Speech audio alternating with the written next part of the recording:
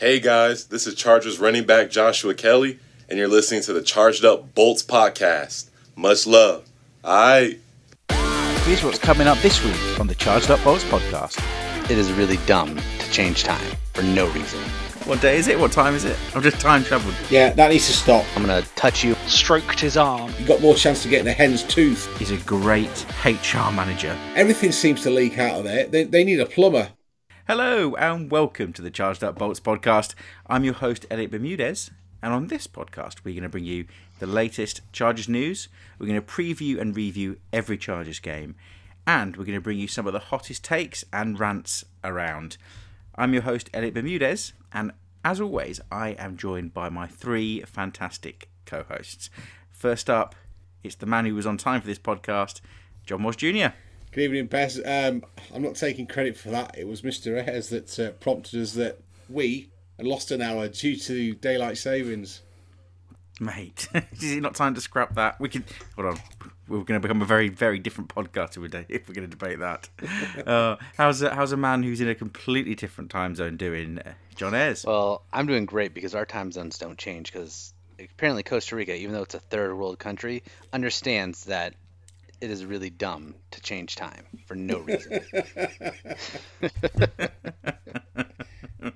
Well, a man who has been time travelling this week, it is Dan Hollywood King. How's it going, Bez? I've just woken up. And I feel like, what? What day is it? What time is it? I've just time travelled like an hour and a half into the future by falling asleep in bed with my son, nearly missing the podcast and disappointing our listener base. So, thank you, John and Woz, for pestering me awake. I am still a bit sleepy, much like the Chargers team, because despite our best efforts to on your last week's podcast to diminish the Jaguars and their franchise as one of the worst ever, you guaranteed an easy win. You said that there was no chance we were going to lose. The Chargers nearly coughed it up. I didn't think it was clear cut. I thought we played behind the scores a couple of times during the game, and it was only because Justin Herbert opened his backpack, put the entire franchise within that backpack, put it on his shoulders, and carried the team to victory that we're here in Herbert's first ever victory week. What I want to talk about today, guys, is was it comfortable for you? Did you feel it was a positive victory and that we were beating a much lesser franchise, or was it too close for comfort and you're still got the blues about this team, don't think that we're as good as we should be? What do you say, John Ayers? Definitely not a comfortable game. I mean, we saw a lot of mistakes on the defensive side of the ball, a lot of mistakes on the special team side of the ball. And the offense, to be honest, when the game started, the offense was not exactly humming. Herbert was a little erratic. He was missing passes, throwing them high, missing, it didn't seem like he was kind of fully there, focused or ready to go. I don't know. Something seemed to be off in those first few drives. I'd say like the first 3 drives, if I remember correctly. He just kind of didn't seem to be on per se. But, he kind of heated up, and as the game went on, he kind of got his touch back, and thankfully he did, because they needed every little bit of him to pull out the win. So, I'm feeling good about the win itself, because, wins are hard to come by, as Anthony Lynn likes to say. They're not given out in this league.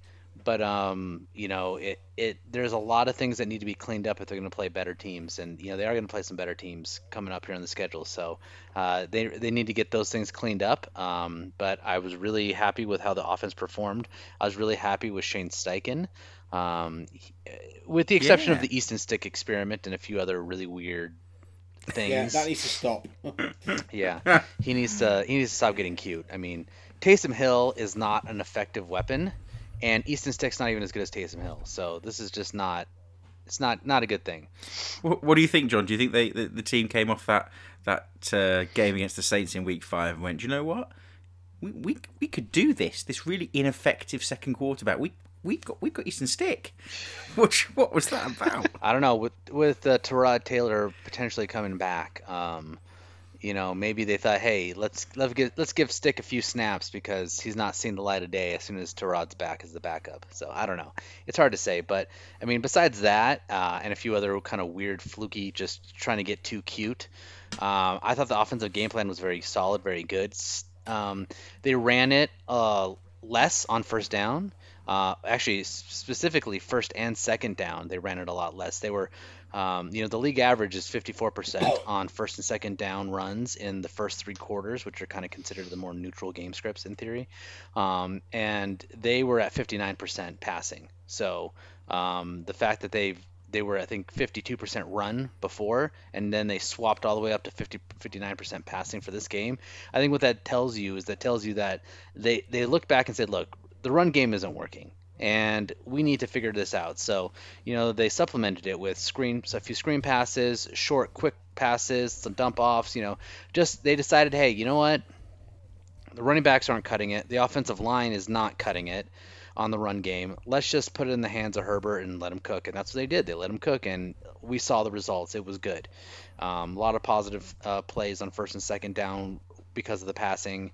And I think the game plan was great, and I really hope that this is the sign of things to come, and that they're going to be a lot more, willing to throw on first and second downs than they have been previously, because I think that is an important part of this team to move forward and win games. So happy about that. The run game was atrocious. I mean, Justin Herbert was the leading scorer, so that's all you need to know about that.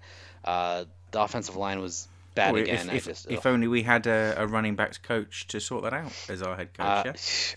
Honestly, I don't. I want to blame the running backs, but they're not helping themselves that much either. But this offensive line is just so bad. They're not getting any push. I mean, the defensive line for the Jaguars, missing a few players, they're not an impressive unit. They're a bad unit, frankly. And teams have been able to push them around and run on them easily. And the Chargers made them look like the best defensive line in the league. And it's because the offensive line is just trash. And I'm hoping that this is kind of a wake-up call because they're being forced to play these guys. And I know they're going to say, oh, well, this isn't the real offensive line. It doesn't matter. This is showing you that Telesco, Lynn, you should not be happy with your depth. I know you said, oh, I'm happy with the depth that we have at the position. No, you shouldn't be. We're seeing the depth, and it's bad.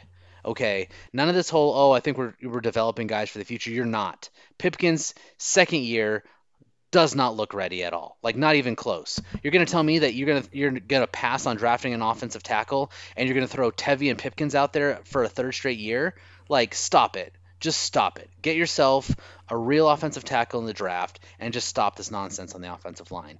Honestly, they do need a lot, though. They need cornerbacks because I've seen on the defensive side of the ball, Casey Hayward, I think Casey Hayward might be done. I mean, he is just so bad. And he doesn't want to tackle in the run game. I mean, he's been bad. Michael Davis has been our best cornerback so far this year. Like, that's bad. That's wrong. Casey Hayward allowed James Robinson into the end zone. Basically, open the door for him. Do you want to come in? Do you want a cup of tea while we're at it?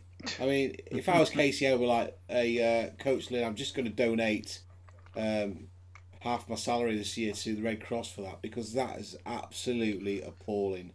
He's gonna live with that tape for the rest of his football career and go, you know what? I get paid to stop people running the football down our throat. He just sideswiped him.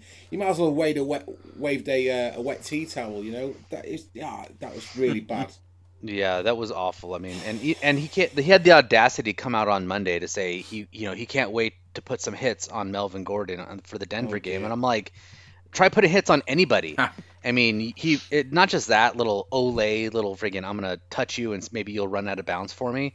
I mean, he just looked bad. He was missing tackles. He was getting thrown off. I mean, I don't know if there's a future for him going forward because he just does not look great. And Jerry Tillery has been just bad, really bad lately, and he missed a few big tackles. He got thrown around on a few plays there. I mean, he just does not look very good. I just don't think, I think there are some pieces of this defense that I think we were maybe too high on, or at least after the first couple games, and they are not there. So definitely some question marks that I saw in this game. Yeah, over to you, Dan. What did you see different? Were there some positives that you got excited about? We focused on Justin Herbert. Where were you looking? There's a lot of agreement there. I was equally as confused by the Eastern Stick experience, and I'm still a bit mystified by it. But yeah, it all came down to that tackling, as was just mentioned. Watching Casey Hayward launch himself, in air quotes, towards Robinson, where he just kind of stroked his arm as he ran past him. It was just like, what are you doing? Like, it kind of made me think about the tweet the Chargers put out before the game about having the Jack boys all posed together, and how it's just like, just stop it. Jesus, that needs to end. Yeah. Like, when was the last time that they really caused a problem for anyone? It just doesn't happen anymore. And it was just like, okay, showcase, no case, just stop. And to go back to what John started with, the dump off passes and screen passes, it was evident right from the start. I think the first couple of plays were short passes to Justin Jackson, who didn't look bad as a receiver. It's just a shame about the run game. I've written a piece grading this week's performance. You got both Kelly and Jackson averaged 2.4 yards a carry, which is just bad. And I don't know how much of that is on them, how much of it is on the guys up front like Ryan Groy, not really doing much in the way of run blocking, but something needs to change there. Well, I get it that if you haven't got, Trey Turner and Brian Balaga and Mike Pouncey, you missed those three pieces of your team coming into the season. You're not blowing anyone away. This is not going to be a strength. It's just so sad that I thought James Campen was going to be the MVP. I think we got that train going, and we've definitely derailed it, have we not? And we've ended up with this damp squib and O-line where, do you know one thing? I'm going to turn it into a positive. Justin Herbert looks like, doesn't matter who he plays behind, he's got the mobility and awareness to come out of it. He's such an intelligent football player. He had time which he created during with moving around the pocket, coming out left, coming out right, time, pick someone out, no, nothing on, and he threw it away, which is a really mature way. It was a mature performance from Justin. But you're never going to run the ball down someone's throat if you have, what already is a patched up line missing several key parts of it. It's not going to happen. I think we were excited about James Campen, and we've seen regression from some of the pieces. Pipkins, you mentioned, John. I love the guy. I thought he was going to be a real benefit to us on the left tackle, and he's coming in at right tackle, and he is an embarrassment. He shouldn't be on the field. Who's the guy? Where's Tyrese St. Louis or whatever on earth his name is? Just pick up a guy off the street, because Pipkins is performing worse than Joe Bloggs off the street. So that's disappointing. We're not running the ball. I'm going to... are you miserable? Well, first of all, I'm going to focus on one negative, and then I'm going to go into the positives. I need to check on the TV insurance in our house, because that 2-point conversion, there was no way in a million years Gardner Minshew was going to pass that football. So what did the defense do? Spread out as thinly as they could along the end zone and let the Jags come crashing through like it was a bowling ball. I mean, it's ridiculous. Just stuff him up the middle. They weren't going to get that 2-point conversion. Enough. We spoke enough about the tackling. So going on to me speaking about an easy win. Well, for the first sort of quarter and a bit, and the fourth quarter, it did look relatively easy. But it's meshing those 4 quarters together we spoke about.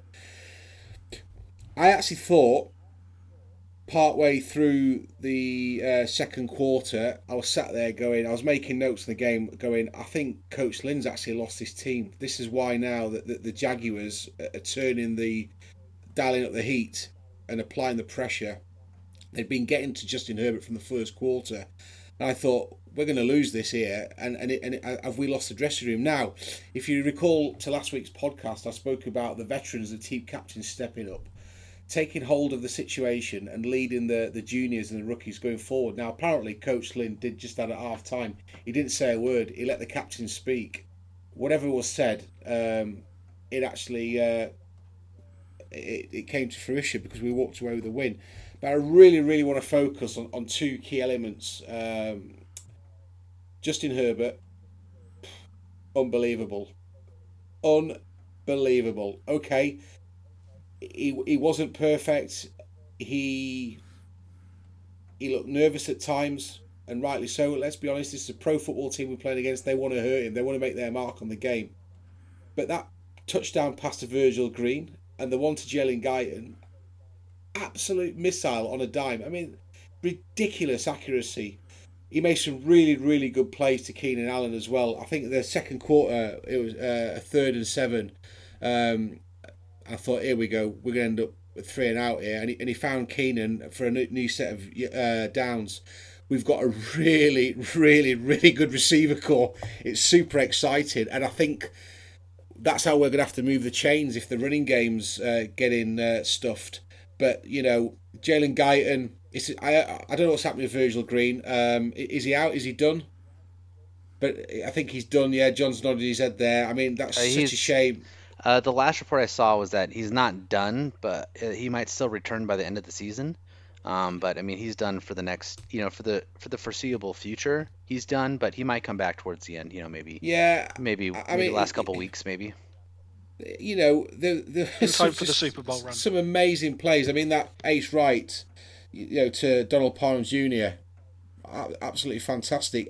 I think teams are going to have to really think twice about how they set up against the Chargers going forward, because they probably know that we're not going to move the football on the ground unless Herbert finds space down the sides like he did against Jacksonville. But I think our receivers as a group are massively underrated. Keenan Allen, he's one of those players, we don't need him to score 12, 13 touchdowns a season like Julio Jones did. It's nice, but he just extends the plays, getting those new sets, a new set of downs. It's almost impossible to cover. And the dude, I think was it the fourth quarter? He basically smashed into, is it 3 Jags defensive backs to make that first down. We know the dude can block, and we know that he's got a physical presence about him. And I just think if we can keep that going, we've got a chance to be in games. But I just don't think we should underestimate what Justin Herbert's doing. Prior to this recording, I was talking to John and Dan about the number of franchises that need a long-term quarterback. If you look at the ones that have got a long-term quarterback, we hit 8 off the bat. Chargers, Chiefs, Bengals, etc. But we will struggle to find 10. We're in a really, really fortuitous position here. And as John mentioned earlier on, we've got to invest in that O-line in next year's draft, or maybe in trades going down the line.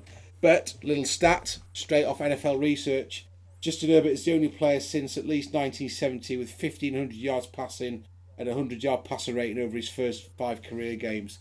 And he's also tied with Pat Mahomes, isn't he, as 2 players that scored 250-plus yards in the first 5 games.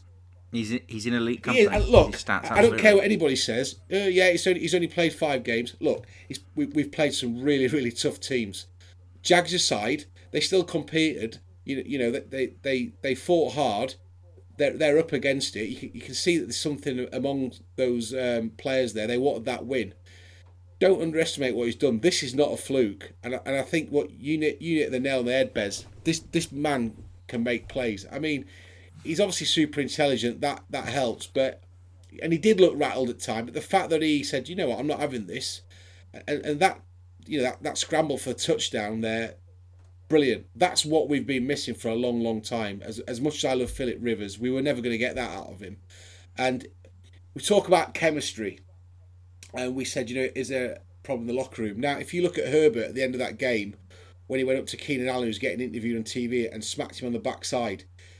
Any of you that have been around the workforce know that you can't do that to a work colleague unless there's some element of trust there, and clearly there is. So there is some positive signs, and I don't think the coaches have lost the locker room. I just think that things have not been going our way. And look, we nearly fluffed it again, didn't we? You know, Thomas has blocked Tai Long punt. You know, Jesus. Ran it in for 6. You know, Badgley. I know we're going to come on to that later on. We were quite lucky. The Jags gave up some unnecessary penalties, as did we. We've already spoke about Tillery. So, you know, on the whole, positive. Absolutely super excited about Justin Herbert. He makes the game exciting, doesn't he? I was like, wow. Even my wife's like, do you want a Justin Herbert jersey? I said, yeah, good luck. You got more chance to get in a hen's tooth than a Justin Herbert looking forward jersey. to mine coming 6 months later. Yeah, I think it's been delayed now till April looking at you, next year, Dan. Bez. But no, it's unreal, isn't it? Yeah, let's see what happens go down the line. I can't wait for Sunday. Well, that's it. He keeps us all excited. But this Chargers team is infuriating. We're all excited about Justin. We love watching him. He makes the game bearable because he is elite, and the things that he can do, we've been longing for as a franchise. But my issue with this Chargers team is I think they're so Jekyll and Hyde. They don't really know what they're good at and what they're not. There are series where their defense is elite, and we shut down the pass. We dominate the line of scrimmage. Bosa and Ingram and even the other lads are Linval Joseph dominating against the run on certain series against the Jags and every team this year. And then they come out and they're the opposite. And they're a, what's your favourite, John Ayers, what's your favourite saying? Warm butter defence? Oh, God. Well, you hate that term, don't you? Yeah, I mean, I'll say though. It's true, I'll say though. Not. I mean, you can sit here and complain about warm butter defense, but a lot of those plays that are occurring, I mean, you're talking about a guy who stopped, you know, at or behind the line of scrimmage, and then a missed tackle on the running back. You're talking about the Laviska Shenault big play, the 36-yard play. They had him dead to rights, right at the sticks. They might have even saved a first down if they had hit him, if they had tackled him. But no, they missed the tackle, and Laviska Shenault goes back and gets another 25 yards out of it. Like, there are time and time again these plays showing the players missing tackles or just a bad coverage assignment, as well as these awful penalties in that one drive where we had basically back-to-back 15-yarders. And it just, the defense is not playing well, and I don't know if it's the scheme or the players at this point. I think the scheme has something to do with it, but I think the players have something to do with it too. There are just too many mistakes, too many problems that I think are making it worse. So I just think that they need to really, really look at this team. And, you know, as much as I want, you know, again, I'm not trying to give Gus Bradley a pass here because, you know, some of this is just what his defenses do. But I think at this point, the way the defense is playing, the way these defenders are not executing and making mental mistakes, that is on the defensive coordinator. It's your job to have these guys in line and executing. And if they're not executing as a whole, like if it's one or two guys not executing, well, I mean, he's playing with, you know, injuries and all that stuff. Okay, I get that. But you're talking continuously multiple guys just not executing. Like at some point that's got to be on the coordinator for not getting them prepared and not getting them ready and not working on the right things and not holding them accountable for their mistakes, because they don't seem to have any problems with it. Hayward obviously has no problem with the crap effort he put forward because he's ready to go for the next game. You know, he still thinks Jack boys are a thing. So I think that, you know, the scheme, the warm butter scheme is not essentially what was wrong there, because they did make some great, I mean, let's not forget, besides having 4 straight 3-and-outs in the first half, they also had 2 straight, I think it was, 4th down stops on the Jaguars in the second half. So I mean, it's not exactly they weren't exactly warm butter, because this defense turns up at certain moments, but it isn't consistent. You can't how about rely this? on How about it. this? How many points did the defense give up yesterday? 23. Yeah. If you and that's counting extra points. The defense gave up 23 points because 6 of those points came from that special teams error, right? So they only gave up 23 points. That is below the league average. League average is 25 plus points a game. If your defense is only giving up 23 points a game and on occasions getting you turnovers and pick sixes like they have the 2 previous games, like, is that really the defense's fault? That's my only argument. I'm not saying that they're great. I'm not saying that they're world beaters. I'm not saying they can't play better. Oh, they can play better. Guys, here he is. He is. He's the defense apologist. I'm just saying, when the offense contributes points, the team wins. I'm just saying, like, that's all there is to it. It's Bez so listeners, Gus Bradley there joining us live as a guest this week. Bez hit the nail on the head when he said the defense turns up at certain points. Early in the first quarter, the Jags had 12 plays for 7 yards, and I think I was tweeting in our inbox on Twitter, this is going to be a shutout, and that's how we started the game. But trying to gain that momentum is really difficult. I mean, I've got a straw poll question for all three of you. I'll start with Dan. So you're Gus Bradley, and you're watching James Robinson single-handedly run the football as hard as he can down your throat. Would you change things up and put drop Melvin Gordon back as linebacker? Ingram. Sorry, I don't know that Melvin Gordon. Drink. You did. Drink. Melvin Ingram. I don't know that I'd move him back at linebacker. More move him over the guards and centre a bit more, like he was a few times. Just get that extra player there. I don't know if I'd look to maybe bringing more of the tackles in. Just put Square and Joseph both there. But yeah, I wouldn't stay the same. I wouldn't just go, well, he's running it down us, at least they're not throwing it, because they just kept running. Yeah, I mean, but again, I think the point you have to remember is that the big running plays that did happen were a result of missed tackles. Like he had guys. He had guys in the right Tillery place. running around with his arms outstretched, just chasing after people. That's the point I'm making. I don't think Melvin Ingram makes those missed tackles. And but here's the thing: if you move Melvin Ingram on the inside, then you've got someone on the outside who maybe doesn't contain. And if you don't have that contained, then they're running it on the outside and breaking a big play. Like if you're trying to move him over more central, you're gonna shore up the center of your defense, but you're gonna make yourself soft on the left there for a quick, for a big breakout pitch out left. He's gone, right? And I just don't think the Jags had it in them to do that. I just think they were so sort of one-dimensional. I think so. If they did, we don't have anyone that could stop them. If you watch it, I mean, here's the thing. We started this off talking about how we need cornerbacks. Hayward's garbage. Desmond King is not good. Let's just put this out there right now. I thought he was a good player. I thought maybe he just had a bad year. He is not a good cornerback in this league. He's just not. Or returner. He's bad. Or a returner. Yes, exactly. So now you've got two guys who are bad playing, trying to cover receivers. Like, if your liability is bigger on the outside with the receivers or bigger, giving up, 4, 5, 6 yard runs, what are you going to give up? I'm going to give up the 4, 5, 6 yard runs and hope that my defense can make a stop on those runs versus putting these guys out on an island and expecting them to cover because they're not going to, and then getting gashed for 30-yard plays, 36-yard passing plays. You want to say all day, hey, they should change it up, but can they change it? Do they have the personnel to change up a lot of what they're doing? And yeah, they ran some more dime this time, but still, I don't think the defense is great, and the defense needs to improve, and they need to execute better. I agree all that, and if you want to fire Gus Bradley over it, that's fine. But my point is, don't try to scapegoat the defense as a whole, the scheme as a whole, because I think the contain and hold defense is not as bad as people keep making it out to be. Again, they keep holding teams to pretty low scores. And to be fair, if Justin Herbert can continue to score almost 40 points a game, putting up over 300 yards and 4 touchdowns, then we're going to win more games than we're going to lose. But I don't think that's sustainable, and I don't think you can rely on it. And I think the big downside here is, even if Justin Herbert continues to be the real deal, and I think we all think he will be, touch wood, and even if the defense can tighten things up and more Kazir White's can emerge, who by the way is on fire, he's cracking. There's still a massive liability in this team. And we've talked about it before. You predicted that there might be a coaching change in the bye week. Didn't quite happen. It needs to happen. My God, what is this special teams doing?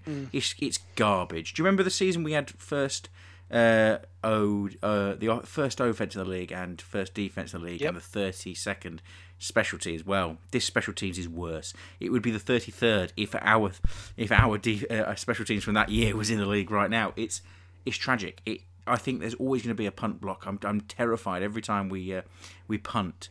Returns look poor. We're bringing out the end zone when we shouldn't. Lanes aren't being covered. It's just a tragedy. And I can't understand why Mr. holding everyone to account, Anthony Lynn and Tom Telesco, aren't getting rid of Stewart.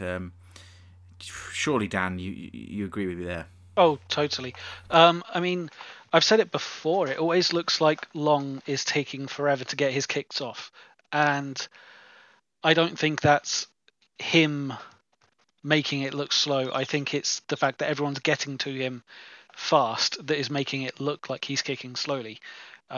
Because people are just getting through. There was nothing there. Talked about warm butter. There was no butter. Just a dry loaf of bread. It was just a dry loaf. Just of a bread. dry loaf of bread. Yeah. It was not good. I mentioned earlier, King not the best at returning. He's averaging something like 5 yards on a return. Was it? It's not great. And I just don't understand. We got rid of kickers for less than Badgley has done in the past 2 games. Back to back, he has missed an extra point and a field goal. Like the Chargers of 2 years ago would have gone, right, we've got 3 new kickers by now. They've got to at least bring someone in. As I petitioned, bring me in. Well, we didn't bring anybody in, so I'm going to go around the room and start off with you, Woz, and pick after it, John. We didn't bring anyone in for kicker. Should Anthony Lynn and the Chargers be looking to replace Badgley?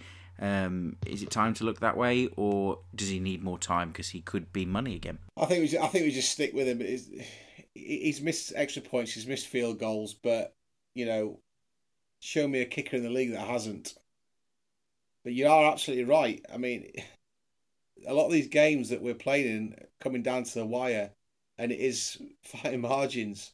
But whoever comes in is coming in for a reason, and they're going to come in such extraordinary circumstances. They're going to be under huge amounts of scrutiny and pressure. It might not work. Let's see what happens going down the stretch.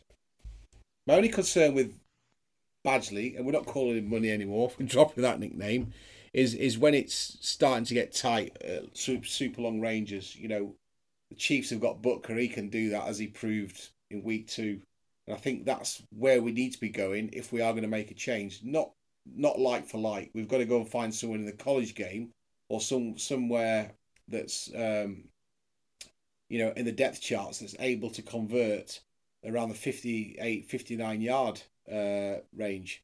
That's what you need to be doing if you're going to be bringing Badgley out and putting somebody else in. If you haven't got that, he stays where he is. But Coach Lynn's come out and defended him, and George Stewart, as you would expect, because they don't want to air the dirty laundry. So for now, we've got what we've got. Well, I don't agree with that. I think it's time for him to go. I think it's time to bring in some competition. And you can say all day long, oh, well, there's a reason guys are out there. Well, guys can turn it around. Guys can fix their things. Josh Lambo is a perfect example. He wasn't cutting it for us. We cut him, and he found his stride. Young Hoku apparently can kick again after he was just atrocious for the Chargers. So, sometimes guys go through a stretch and they just need to figure it out and they get right. My issue, the reason why I think it's time to cut on Badgley is this. Badgley has never been a great kicker over 50 yards. And that's a problem for me. I think that it's over 40. What? It's over 40 as well. You could even narrow it by 10 yards. Well, I mean, previously before this season, he was pretty money from about like 48, 49 on down. He was pretty money. He didn't miss extra points. He hit the close ones. He was good. He just struggled some when you got to 50 or above because he just doesn't have a huge leg. And so my problem is, if you're going to start to become erratic on these short kicks, then what do we have you for, right? Like, I can live with occasional shank kick, a PAT, or occasional shanked short field goal if I have faith that my kicker can make a 55, 56, 57, 58 yarder, right? And I have zero confidence. In fact, I had little confidence going into the season he could hit from 50 or above. Like 50 maybe, 51 I don't know, 52 a little dicey, over 52 absolutely not. Like, I had very little confidence, but I was willing to live with it because I'm like, you know what? You shouldn't be settling for 50-yard field goals anyways. You should be settling for, 45-yard field goals and, trying to push it. But he can't even make those. He can't even make a 48-yard field goal. He just showed that he can't make extra points. He's missing like 38-yard field goals and stuff. It's just, to me, it's time to cut and run and find somebody who's looking for work, who's hungry, who might be able to come in and show you something, you know? I mean, what's the harm in bringing somebody in? Worst case scenario, you're telling Badgley, guess what? You need to figure your shit out. Before it was, hey, you'll get him next time, or hey, it'll come, or hey, man, you got to work on that. We need this fixed. Hey, man, you can't be missing kicks like that. And now it's like, guess what? You miss another fucking kick. We got 3 guys who are going to take your job. You know, like, you got to at least, I mean, and this was my problem, is Badgley was always going to be a problem from 50 yards or above anyways, and yet they brought in 0 kicker competition in the preseason. And yes, it's COVID, and yes, you don't want to expose to extra guys, blah, blah, blah. I don't care. All right. I saw some of the crap talent they had in there on the other positions. All right. I don't buy it. Bring in a kicker, put some competition. If he wins the competition in camp, great, fine, whatever. But the point is, they didn't even bring in competition, and to me, that's garbage. And now you're seeing it. Now you're seeing, guess what? Maybe you should have brought somebody in. So I don't know. I'm done with Badgley. I mean, even if he turns it around and gets perfect from 48 and shorter, and he gets perfect from that range, I still will never trust him above 50 because he just doesn't have a consistent leg with distance. Which would you rather have, though, John? And question for everyone, really. Would you rather have a consistent, right, if it's 45 yards or less, it's automatic, and point after is automatic, but there's no chance to win the game on a 50-odd-plus yard field goal? Or would you rather have the big leg that can win you the game, but is going to miss the occasional 30-yard field goal and a couple of PATs? You look at Big leg. Joey Sly of the Panthers. He's the complete opposite to Badgley. He can hit those long kicks, although he's still got hate for missing a 65-yarder this week that barely missed. I'm sorry, he had hate for missing a 65-yarder? Stop it. Yeah, Stop yeah. it. There's some Panthers fans out there who are a bit crazy, and it barely missed as well. Like, it just kind of skimmed under the post. It was dead center, but he's got real problems kicking the shorter ones, and I think I'd rather go down that route. Just if you're in shorter distance, maybe go for it. Don't kick field goal. I'm just having a look at Mike's stats. Before this season, he'd only missed 1 extra point. He was 27 of 28 in 2018 and 19 of 19 in 2019. But his field goal percentage in 2019, 81.3%, 69.2% in 2020. So he's obviously got some issues with consistency. His longest field goal in 2019 was 49 yards after converting a 59-yarder in 2018. So just on his own stats, you'd be like, wow. If you look at his percentages of kicks, 50 yards or above, they're awful. They're low. Yeah. And I'm sorry, but in today's NFL, you need to be able to make a 55-yard field goal. Like, absolutely. Here's the thing: you're not at the end of, like, the most important time for your kicker to be able to make a field goal is at the end of games. And generally, at the end of games, you're kicking a field goal not from close up. So you're generally kicking from far. So I'm going to take the guy who I've got more confidence kicking deep, and who will have the occasional flub short than anything else. I mean, to be honest, you asked the question, hey, I want someone who's solid from 45 and closer. Honestly, if you're a professional fucking kicker and your only job is to kick 45 to, or to kick field goals, you should be able to make 45 to 0, like, without question. Like, without question. Yep. I'm sorry. It's your job. You have one job. You've got a good point. I mean, the Chiefs don't win that game at SoFi without Butker's ability to... Was it 58-yarder? Was it Butker's winning field goal kick? Yeah, and he had a 58-yarder earlier on in the game too. Yeah, remember, towards the second half, and he had the penalty. He had to retake it, didn't he? Yeah. So yeah, and that's we keep saying fine margins, and everyone's got to do their job at all phases of the game. That's what we need. So you've highlighted consistency again as an issue. Seems to be a Chargers theme, does it not? We're unable to string it together, and we can do it one week but not the next. Talking about consistency, talking about liabilities, which I think the special teams is our defense actually not as good as we think? Is it weighing this team down? I know you talked about it, John Ayers, that we're still above average. We're scoring less. We're allowing less points than the league average. But really, Casey, apart from Kazir White, who's stepped up and emerged from the young core. Are we not seeing more regression from our players in that department? Do we think it's the coaching staff? Is it weighing us down as a team, or do you still think that we have an elite defense that's going to turn it on when the lights are on? I mean, I don't think they're elite by any means, and I don't know if they were. Once they lost Derwin James, I don't think this defense was elite. I think the loss of Derwin James took them from an elite defense to a really good defense, and then you start dropping Tranquil from that. And, you start dropping some of these other guys, and I think you start saying, okay, well, they go from a very good defense to just a good defense, and I think that's what they are. I think they're a good defense, a league average good defense who can make stops, but will also allow people, for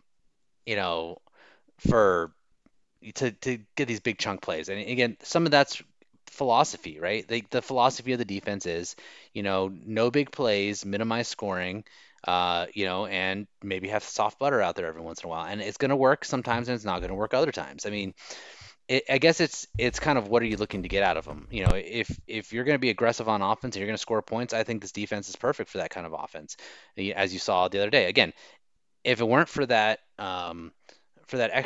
extra teams fiasco, they would have held the Jaguars to 23 points, or sorry, 22 points actually, and that's pretty good.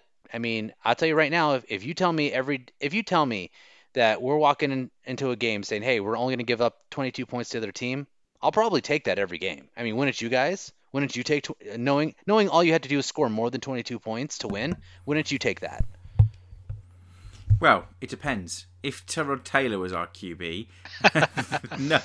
Well, I mean, that's one of the reasons why he couldn't go back in there, because once the defense started losing players and was only playing at maybe a league average level, I mean, you can't throw Tyrod out there. Tyrod is not a guy who's going to score a bunch of points for you. He can score points and help your team, but it's just he's not going to move the offense the way Justin Herbert can. So that's probably why that happened. I mean, it just, I've written this article on it, so look at chargedupbolts.com. I think a lot of the same arguments still apply for right now, as far as, who's to blame for the start, the offense or the defense, and look at the defensive argument that I made there. I think there's just some very fair points in there that I've made about the fact that they have been allowing teams to score, yes, but for the majority of games, with the exception of Tampa Bay, where they were just complete trash, with the exception of the Tampa Bay game, they were holding teams to under their weekly averages in points. So, I mean, yes, do you want to hold them to a minimum amount of points? Of course you do. But if you're telling me, hey, my defense is going to go in there and this team A always scores 30 points a game, but guess what? The defense is going to hold them to 27 points. Well, guess what? That sounds like a pretty okay day for the defense. That doesn't sound like a bad day for the defense because they held them to less than what they're expected to score. On the flip side of that, if you look at the defenses and what they're allowing from a points per game average, the offense was continuously struggling to score more than what the other opposing defense was giving them. So that sounds to me like the offense is a problem. So this is my argument, and this is my, I guess, soapbox that I'm going to die on. It's that, to me, I just don't think that it's really going to be on the defense here. I mean, yeah, they've played poorly in some games, but I think they've played just fine. Not great, not league winning, but I think they played fine, and I think it's really been the offense who has failed to score in many games. And the offense has stuttered as well. Is this a coaching thing? Because the offense has lit it up and then gone 3 and out. The offense, or are we seeing that corner turned, or because of the Jaguars game where we looked like we could score at will, but then, is that just because the Jaguars aren't very good? What do you reckon, Dan? In part. We can't discount how bad the Jaguars should have been, and hopefully we'll see the defense repeat that. The second half performance against the Broncos, like failing offense next week or this coming week. But I just wanted to actually jump back to when we were talking about some players that had actually stepped up, and you mentioned Kazir White. You can't forget Nwosu's playing pretty decently as well. As a whole, he's getting involved. I think the whole D-line is kind of playing at a decent level, enabling the secondary to be bad and us to still be playing relatively well on defense. I liked what John was saying about holding teams to below their average and us holding teams in general below the league average. I think the defense there is doing its job. If they weren't missing those tackles, maybe we'd have a good defense instead of just an average, slightly above average defense. I'm interested to see what happens when we get a few guys back. I like this week we added Ingram back and Jones back. I don't know if Jones actually played. I did have the snap counts open, but I don't anymore. But we've still got Chris Harris to come back. Maybe Chris Harris comebacks reminds Casey Hayward that, yes, you are allowed to play corner. As long as Jalil Adai's not out there. Well, to be fair with Jalil Adai, we are 1-0 with him as an active participant on the roster. True. So, maybe that's the whole reason. So, guys, look, before we move on, we've come off the Jaguars game. We've got our win. Woz, are you thinking that we're going to kick on now? Well, or are you it goes still, back to the last point about the defense. I just want to mention 3 players. 2 that I think need to step up, and 1 that I've been impressed with, and Dan's already touched on him, Uchenna Nwosu. Now, if you look purely at the stats, 3.5 sacks, 8 quarterback hits. There's only 1 player on the roster that's got better stats than that. It's Joey Bosa with 4.5 sacks and 11 QB hits. Now, the thing about Nwosu, if you look at his snap count for his last 3 games, 86, 51, and 33%. Respectively, he's played in less than 51% of defensive snaps in 4 games, so he's been quite productive in time on the field. So I think we need to get more out of him. They talk about the Rams getting the best out of Jared Goff, and masking his weaknesses, and I think Bradley needs to do a better job at getting the best out of his individuals on defense. 2 players that are a bit of a concern for me. I'll start with Melvin Ingram. We know he's been injured, but if you watched him closely on Sunday, the dude, I don't know if he's picking up an injury. His starting stance was from an upright position. He was really eager to get pressure, and that the man will fight through fire for his teammates. I'm not sure he's quite 100% right. He's yet to have. Well, he's got 2 quarterback hits. 2 solo tackles. He's yet to have a positive impact on any given one game. But one player that's really, really disappointed me is Naz. Played 100% snaps in the last 3 games. He got absolutely flattened. He did. He got absolutely flattened. No QB hits. He's not been able to influence the game as we thought he might. Yeah, he had a nice little interception, 39 yards downfield. But I think we expect a little bit more from him. And we spoke about this many times. There was no pre-season. We're now into week 8. Some players are only just getting warm. They've had a cold start. So it's how we can progress down the stretch. Which of those fringe players can actually stand up and make a play. I mean, for all we know, Casey Hayward's going to make an absolute dime of a stop on Sunday. And this is the point. It's up and down. It's inconsistent. And if you look at 2 and 4 teams, and we're going to come on to the Broncos later on, a lot of it boils down to inconsistency. It does. I'd like to see us be a more reliable team. I'd like to see us, be able to target certain players. This has been for years, though. Remember the last couple of seasons of Phillip Rivers, where Hunter Henry would have a great game and then disappear for 3 weeks, and we'd be like, have they forgot he existed? And then we'd have a great defensive game where we'd shut out someone, Tyrod's Bills, when we shut them out. I think he came off, it was, who was it that was on that Tyrod got benched for? Peterson? Yes. And we shut them out. Nate Peterman, yeah. Peterman, that was it. We're so up and down like a roller coaster, and I just want to see, Anthony Lynn, here's what it boils down to, guys. Here's the potatoes. I think Anthony Lynn is a leader of men. I think people like to play for him. He creates a good work environment that you'd want to be part of. I think it's fair to say his team's been hit by injuries. The curse, as John says, is real.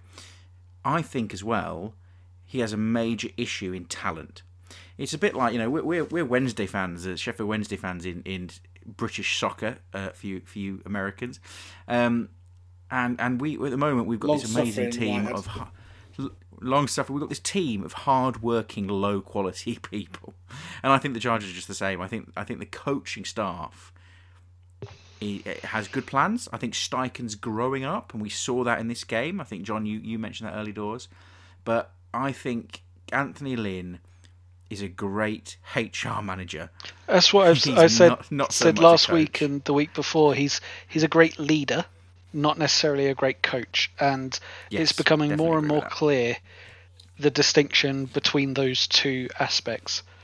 And yeah, you can't argue that he's a great leader. I mean, John touched on it earlier. He won't lose that locker room, not through leadership, maybe through coaching. Yeah, I think so. And he was promoted. Was it who was he head coach for? Was it the Bills? It was the Bills he was head coach for. And when he was given that appointment, it was apparently the players that said, we want to play for this guy, he's brilliant. And that's really good. You know, I'm sure we've all worked for a manager that we like to work for, and it isn't that difficult. It's a nice environment. It's not that tough. Let's not forget. I was just going to say, let's not forget that he was appointed head coach after being appointed offensive coordinator after starting the year as the running back coach, i.e., is basically everybody above him kept getting picked off, and sure, the players loved him, but they didn't have many. They didn't have many other choices. They had They had multiple other guys going. So it's like, well, who else are we going to put there? Well, the players like this guy. Who cares? We've already fired an offensive coordinator. We've already fired a head coach. Let's let this guy coach. And they obviously didn't retain him. And so you can say that's because Telesco moved in and grabbed him. Okay, maybe. Or maybe the Bills just didn't care that much. Nope. Bez, I kind of disagree with you about Coach Lynn. Did you say low quality players? I completely disagree with that.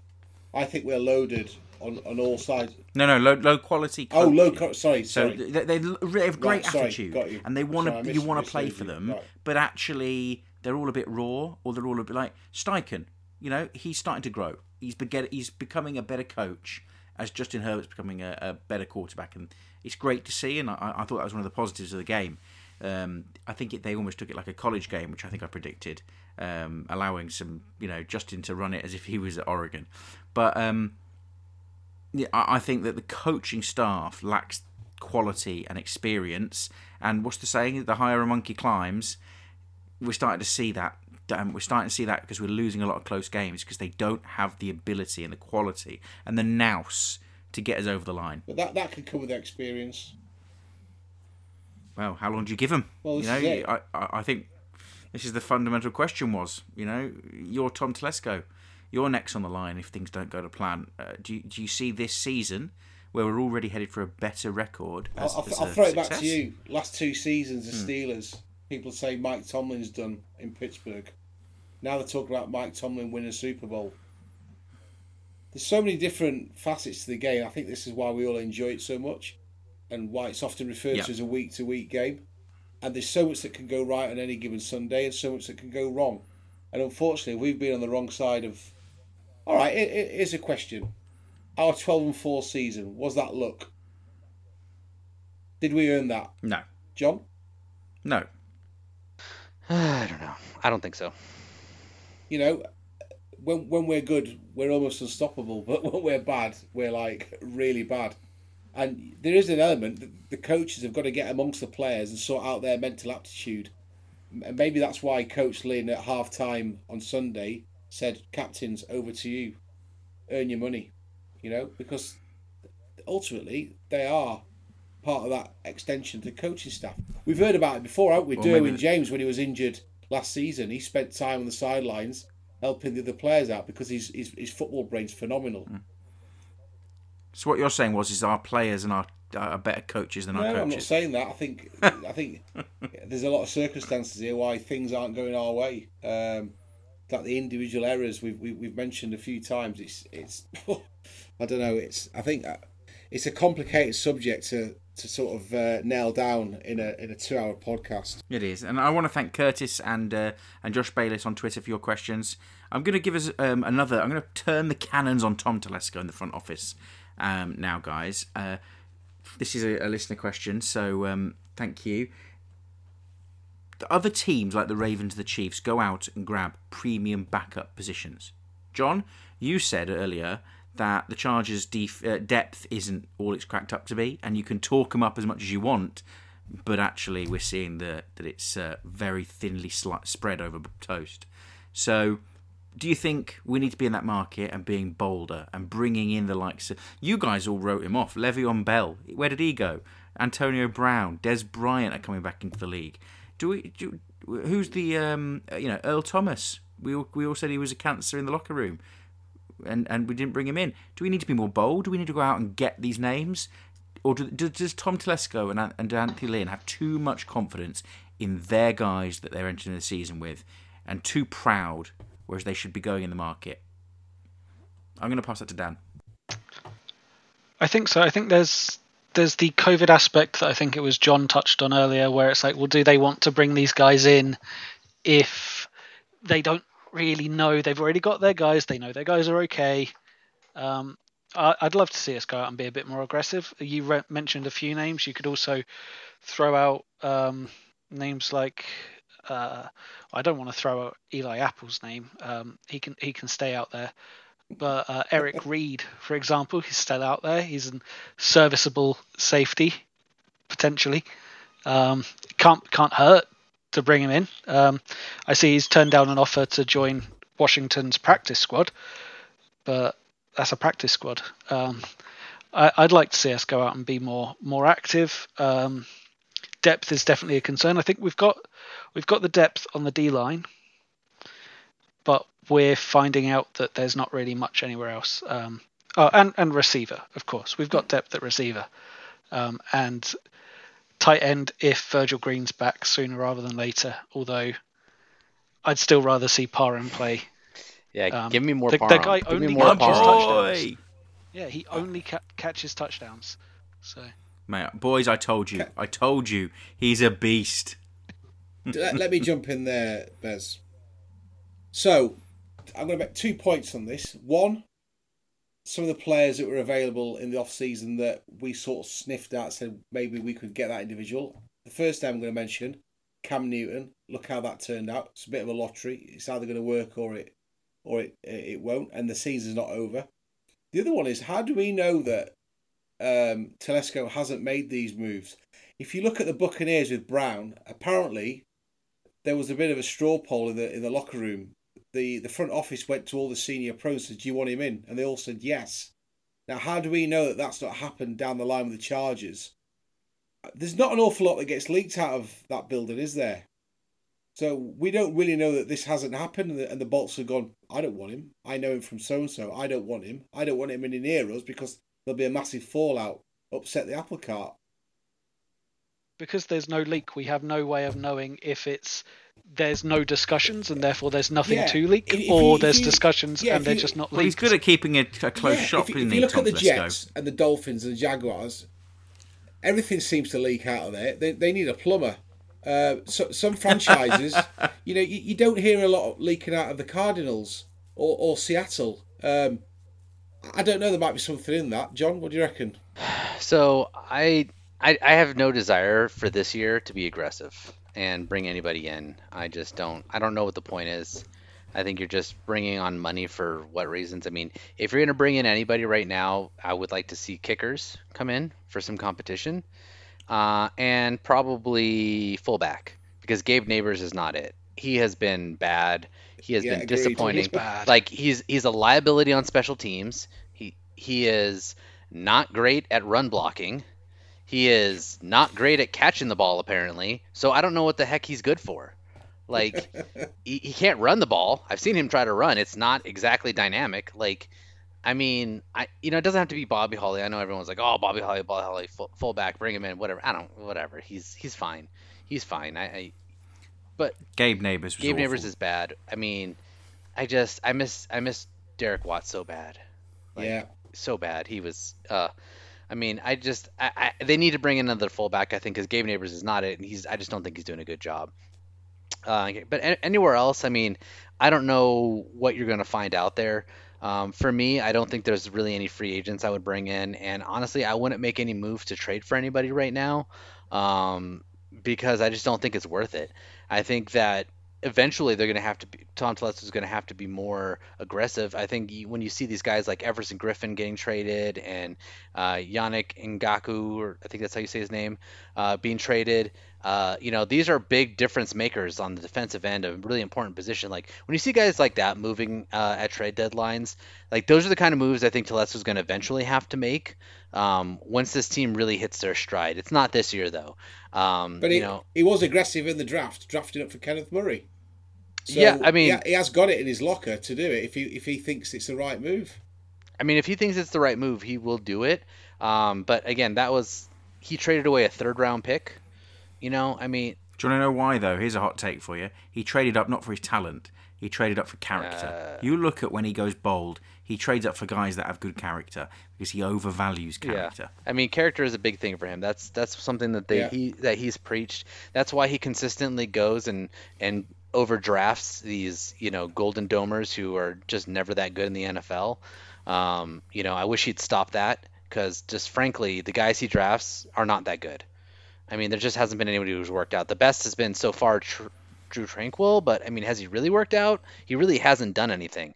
So, well, you are missing one there, John, and we unfortunately let them go, and then they made an amazing tackle of Daniel Jones, and that was Manti Te'o's girlfriend. Yes, well, I mean, unfortunately, I don't think we signed her. We only signed Manti Te'o. So, I don't know. I think that right now this team is not a Super Bowl contender. I think it'll be a good story if they can make the playoffs, and I'm rooting for them. But this is not a Super Bowl contender. They can't compete. I mean, we've already seen we've already seen them blow games against some of the best in the league. I just don't think. I don't think that's. I mean, yes, they could have won those games, but I don't know if they win those games in the playoffs. So I just think that it's not worth it to me to give up any assets, or potentially hurt anybody in the process. If you want to do something this season, get some of these other guys out there who you like as depth and see, are they really good depth? And if they're not, then yeah, you need to replace them and get better depth next year. I think that's the ticket. Don't bring in some guy off the street because there's a reason they're on the street. Fair enough. So guys, thank you for your listener questions. We're going to move and look forward now to the big rescheduled game that we've got coming up this week. Was it not supposed to be our bye week this week? I think it was. And we filled the gap by playing the Broncos due to COVID. I want to get your takes for how this is going to go. For me, you've got the Broncos not scoring a lot of points. They've been held to, apart from when the Jets game came along and they broke out, they've been held to sub 20 or 20, 21 points and less in every game. They haven't looked dynamic. The Chiefs and the Jets themselves put up points against this team, but they're a bit of a bogey. They've beaten us, over the last few seasons. So is Drew Lock going to out-duel Justin Herbert, or is Herbert going to carry us to victory, Woz? I'll tell you now, I'm locking this up. There's no way on this earth that Denver offense is getting it done on Sunday. I don't know if anyone's seen the tape for the Chiefs game. Denver weren't good at all, and I don't think the Chiefs were that hot, to be honest, in the freezing cold Mile High Stadium. I mean, if you look at Pat Shermer came in the off season to try and fix the Denver's point scoring woes, and that's continued. I mean, Shermer's started. He's had Rypien, he's had Drew Lock in there. None of them are getting it done. Lock was terrible against the Steelers in week 2. 1 of 5 completions. He threw an awful pick 6 on Sunday. Denver's O-line is not the best. Melvin Gordon is doing what Melvin Gordon does. He runs the football hard and loses it. He scored 4 touchdowns. Philip Lindsay's running the football hard, but their passing game is almost non-existent, and that's where we've got to exploit Denver. On the other side of the football, they're a lot better on defense, but it's whether or not we can get Justin Herbert cooking as we've done in the last 5 games. If we do that, I think we can overcome this team. And I think I've said it in our Twitter message group, it could come down to a field goal. And this is where we need Badgley to come in, step up and make his mark. The concern for me on our side of game is the offensive line. I mean, Bradley Chubb, he's on a hot streak now. His last 3 games, he's registered sacks, 4.5 on the season with 7.5 tackles for loss. So he's dangerous. But again, Denver's secondary haven't been outstanding. They've managed 3 interceptions. So they're going to have their work cut out against Jalen Guyton, Keenan Allen, and the rest of the receiver core. But this is a winnable game. We're 2-4 for a reason. We've lost some close games, but I think Denver are 2-4 because they're a bad football team. They've got a long way to go before they start competing in the AFC West, especially when they've actually got the football. So I see this as a winnable game. The weather forecast looks a little bit better than it did last Sunday. Still going to be cold. We've said this already. It's a mental state of mind. The players are going to have to go there, do their job, and just make sure that we come away with a win. I'll take a 9-6 win all day long. I don't care. We haven't won a divisional game since 2018, so we've got to stop that skid right now. For me, well, are you guaranteeing it? I'm locking it up. For me, this is arguably the most important game of the season. We can build momentum on Sunday's win. We can get our first divisional win that takes us into that Raiders game, and they're up and down as well. We've already mentioned in the previous podcast, this next 5 stretch of games is crucial to us even having an outside sniff of the playoffs. But we've already mentioned this. When it goes wrong, it goes spectacularly wrong for us. And everybody needs to stand up. We've got to be able to stop the run. We've got to be able to get at Gordon. We've got to put the frighteners up him, and we've got to be able to stop Lindsay, because otherwise you've got a tandem there that's going to run the football hard. I think they've gone for over 550 yards between them. And look at what James Robinson did to us on Sunday. We can't allow that to happen again against Denver, because they're not going to pass the ball. They're not going to be airing the ball downfield. I don't think they've got any confidence in their quarterbacks whatsoever. Whether it's Drew Lock that starts, I don't know, but he's been really poor, and we've got to get at him. We need Melvin Ingram to support Joey Bosa on the edge and get some pressure early. I wouldn't be surprised to see Shermer swapping out his quarterbacks through this game. I'm not saying we're going to blow Denver out, but this is winnable. All right.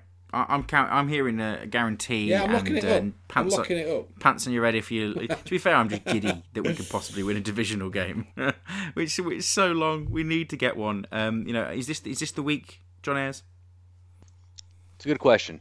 So, I mean, the issue is in Denver, right? This team has traditionally struggled in games in Denver against Denver. You know, they have won games there. It's not like they don't win. It's just they've struggled. And even the good teams have struggled against Denver at Denver.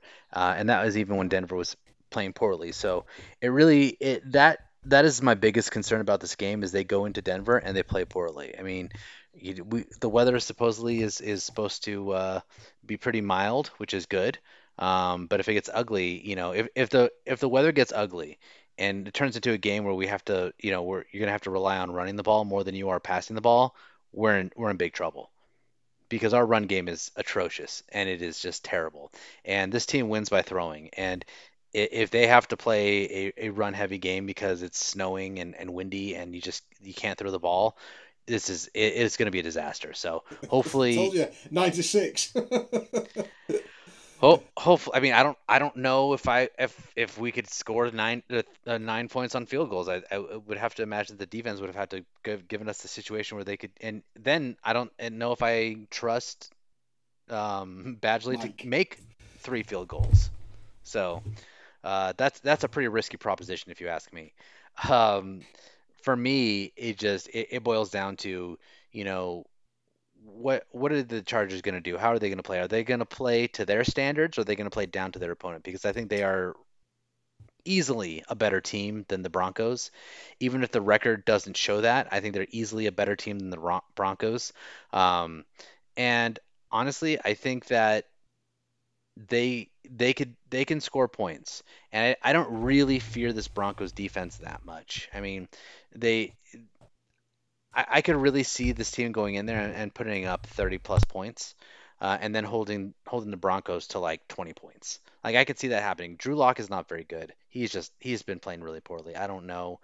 I don't know what the deal is. I know he was injured for a little while here, but he just has not played well, and I don't know if their passing game really scares me. Yes, their run game looks okay, but I think this team can weather that storm, and I think that honestly, if the Chargers can get up to a big lead, I don't know if the Broncos have enough firepower to get back into games, right? That is the thing that's going to play into the Chargers' hands. If they can come out on Sunday and do like they've done pretty much every game so far and gotten out to a double-digit lead, I think that they have the ability, one on offense, to keep scoring points. But I also think that the Broncos' lack of real firepower on the offensive side of the ball, I think that would allow me to be comfortable thinking that this can be a pretty easy win, because I don't think the Broncos are designed to play from behind. They just aren't. So to me, I think this is a winnable game. I think this is of these like 5 games we talk about, I think this is a must-win game, because I think this is a game you should win, right? I think if the Chargers are not favored going into this game, I think that would be crazy. I haven't seen what the odds makers have the line at right now, but I have to imagine that the Chargers are the favorites, and I think they should win this game. So, if I'm putting money down, I'm saying it's probably like a closer than we want, so maybe like a 27-19 game. 27-17. How about that? We'll give them 2 touchdowns. That's generous, but I think that's a good score. Dan, are you thinking that's how it's going to play out, or the Von Millerless? They've got a couple of guys that I have concerns about, but it's Chubb and their top running back Philip Lindsay. Other than those two, there's not really anyone that's giving me any cause for concern. I see it as potentially a lot like the game we've just watched. A team that is going to rely on running it and hoping that their quarterback can do something. But I don't think Drew Lock's got even the ability to extend a play like Gardner Minshew has, which is limited at best anyway. So I don't want to be too optimistic about it, but I'm feeling fairly confident heading into the weekend. And you mentioned that we do poorly. We do poorly generally, but we do poorly visiting Mile High. It's worth noting the Broncos haven't done anything at Mile High this year either. So they've lost all 3 games. Yeah. Well, let's go and pile it on and get a W. I'm going to bring us crashing back down. No, I'm not. I'm not predicting a loss. Don't worry, guys. I am predicting the win. I think this is where we turn it round. And do you know what? I love Justin Herbert. Yeah, I don't care who hears it. I will go and shout it from the highest rooftop.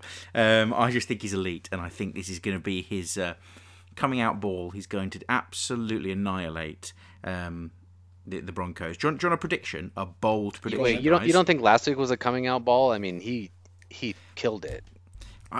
He did, but I think we need to do it in division and not get to the Jags or the Jets. We need a team that has beaten us regularly recently. And that is now, this is the big platform. As Woz says, the big game.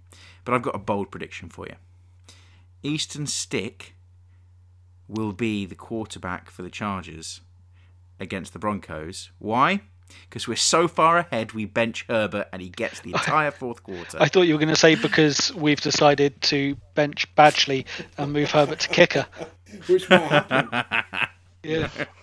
I'll take it, anyone right Can now. I ask you what you're going to put on the line for that? Because I'll take some of that action. You always take me up on my action. I think I will be banned from having a nice brew of coffee for a week, and I'll have to have microwave coffee. How does that sound? Tough. That is rough. Not even I would go that far. Okay, question for you guys. Biggest offense for tea: microwaving it or leaving the tea bag in for basically the entire time? Microwaving. Yeah, because some of the teas that the ginger tea I drink, you leave your tea bag in, but you never ever put a brew in the microwave. It's just like putting ketchup on steak. Although we do that in the UK, and we do that. Oh. Ketchup goes for all our friends in the US. Ketchup goes with everything. Everything. Apart from chips, mayonnaise goes on chips. Controversial. I'm talking chips or crisps. I love it when this podcast gets confusing for both sides of the I think pond. we're talking about freedom fries, and that's all that matters. Freedom fries. Guys, look, we've got this divisional race. It is huge, and I think we're all looking forward to seeing the outcome. In Herbert, we trust. That's everything for this week, guys. Where can we find you on the socials? At Endzone85.